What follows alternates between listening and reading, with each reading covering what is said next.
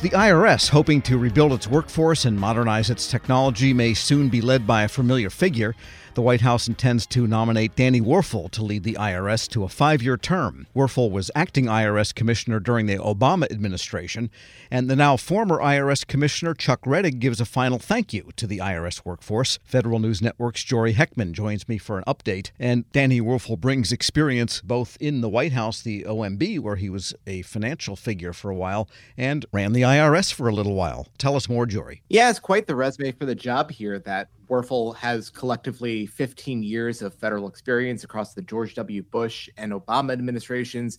He was, as you mentioned, the former acting IRS commissioner in 2013 at a pretty pivotal time for the IRS, and he was also the Office of Management and Budget's controller, a position that is hard to fill. It's been vacant for 5 years, and he actually oversaw that role at a pretty interesting time for the country. And he came in as acting IRS commissioner after the scandal that happened in the division that oversees nonprofits, because they were found to have denied nonprofits of a conservative nature that status of 501c3, and he tried to right the ship, I guess you might say. Yeah, that sums it up. And Werfel, back in April of 2021, he was talking about his time at the IRS, and he was pretty reflective about it, pretty prescient for the present day here. Here's what he had to say back then. I mean this from the bottom of my heart. The IRS is an extraordinary agency. It's resilient. It does an amazing job running a very complex process, which the nation's tax system is. And it's been an agency that has been on a lower and lower resource footprint over time versus what it needs to fully modernize and meet its mission. And now Congress has sponsored north of $80 billion over the next 10 years, and that would be Werfel's to oversee for at least 5 years. Yeah, he'd take the first and probably most important crack at spending that money. And, when I was talking to him last about the IRS, it was coinciding with the Biden administration rolling out what was then Build Back Better, that had that $80 billion in it then. And of course, it didn't make it through to the finish line. There was the Inflation Reduction Act that contains that money. But back in that conversation, Werfel was saying that this $80 billion, wherever it was going to be passed in, he said it would lay the foundation for a high-functioning IRS. I hope that we're going to make some critical investments in the IRS going forward, because I do think there's huge opportunities to modernize in a way that will improve taxpayers' experience, make the tax filing and meeting your tax obligations journey potentially more user-friendly, more digital, and through that, potentially with higher program integrity to reduce identity theft, reduce fraud, reduce error, and improve the overall fidelity of the system. And let's talk a little bit more in detail about the challenges Werfel did have to come in to fix when he was acting commissioner during the Obama administration. Right. Well, Tom, you mentioned that at his time in the IRS, he came in to basically clean house at a time when the IRS was under scrutiny for not just scrutinizing the tax-exempt status of some political organizations, but also some excessive conference spending. That was also something that they were under fire for from Congress. And so it was Werfel's probably primary job was to get on Capitol Hill, explain what he was going to do to reform the agency. And by all accounts, he pretty much succeeded at that job. Of course, the IRS is still an agency where these things do loom over it. But other things include he was overseeing the IRS at a time when they had to revamp some systems in anticipation of the Affordable Care Act, and navigated the IRS at a time when it was going through a multi-week government shutdown.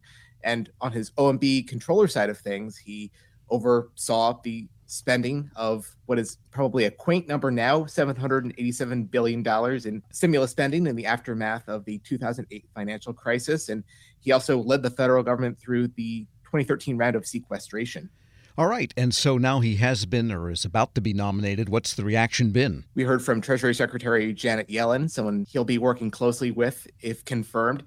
She said that Werfel's experience across multiple administrations makes him uniquely qualified to lead the agency. And we also heard from House Ways and Means Committee Chairman Richard Neal, who said that Werfel would be able to hit the ground running based on his experience. And for the IRS itself, what's going to happen next? Because, the situation is changing. There could be a different party in control of at least one of the houses of Congress. And, they don't both treat the IRS in quite the same way. No, and in fact, members of both the House and Senate have said that they would make this their number one priority to claw back this money if they controlled either chamber, or would really need both to repeal this kind of spending. But for the short term, at least, Yellen has directed the IRS to, within the next 6 months, develop a plan to overhaul its IT, its taxpayer service, and its hiring processes. Some of that stuff we're going to see in time for the upcoming filing season at the beginning of next year. This is going to be a filing season where the IRS is going to really up its game on how many people are manning the phones and are just generally around to answer taxpayer questions. So that's just a summation of what they're up to for the coming months here. So it's going to be a busy time. And Commissioner Rettig, who is out now, had some nice things to say to the workforce and in his final days in office. Yeah, his final day was Saturday, and he was very reflective on what has been an interesting tenure, to say the least. He was always someone who went to bat for the IRS workforce, and his message to employees reflects that. He gave many thank yous for the past couple of years, overseeing $1.5 trillion in relief to the American public during the COVID-19 pandemic, and overseeing multiple things, the rollout of economic impact payments, expanded child tax credits. And he said that for the years to come, this is a transformational moment for the IRS, given this $80 billion, something that he supported. And he did address concerns from Congress about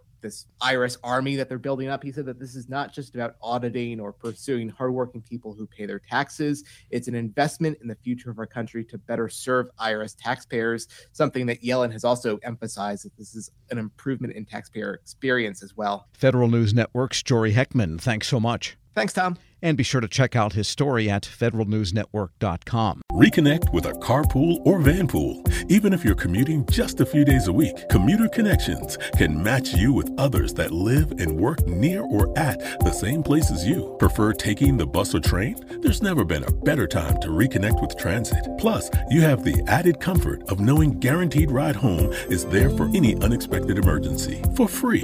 For more options, visit commuterconnections.org or call 1-800-745-RIDE. Some restrictions apply. The Venture X card from Capital One gives you more of what you love, like premium travel benefits and access to Taylor Swift tickets. Oh, I do love her. Earn 5 times miles on flights and 10 times miles on hotels through Capital One Travel. Enjoy your stay in Suite 13. Whoa, 13? That's Taylor's lucky number. Plus, get access to Taylor Swift The Eras Tour, presented by Capital One. Maybe I'll see you there. The Venture X card from Capital One. What's in your wallet? Terms apply. See CapitalOne.com for details.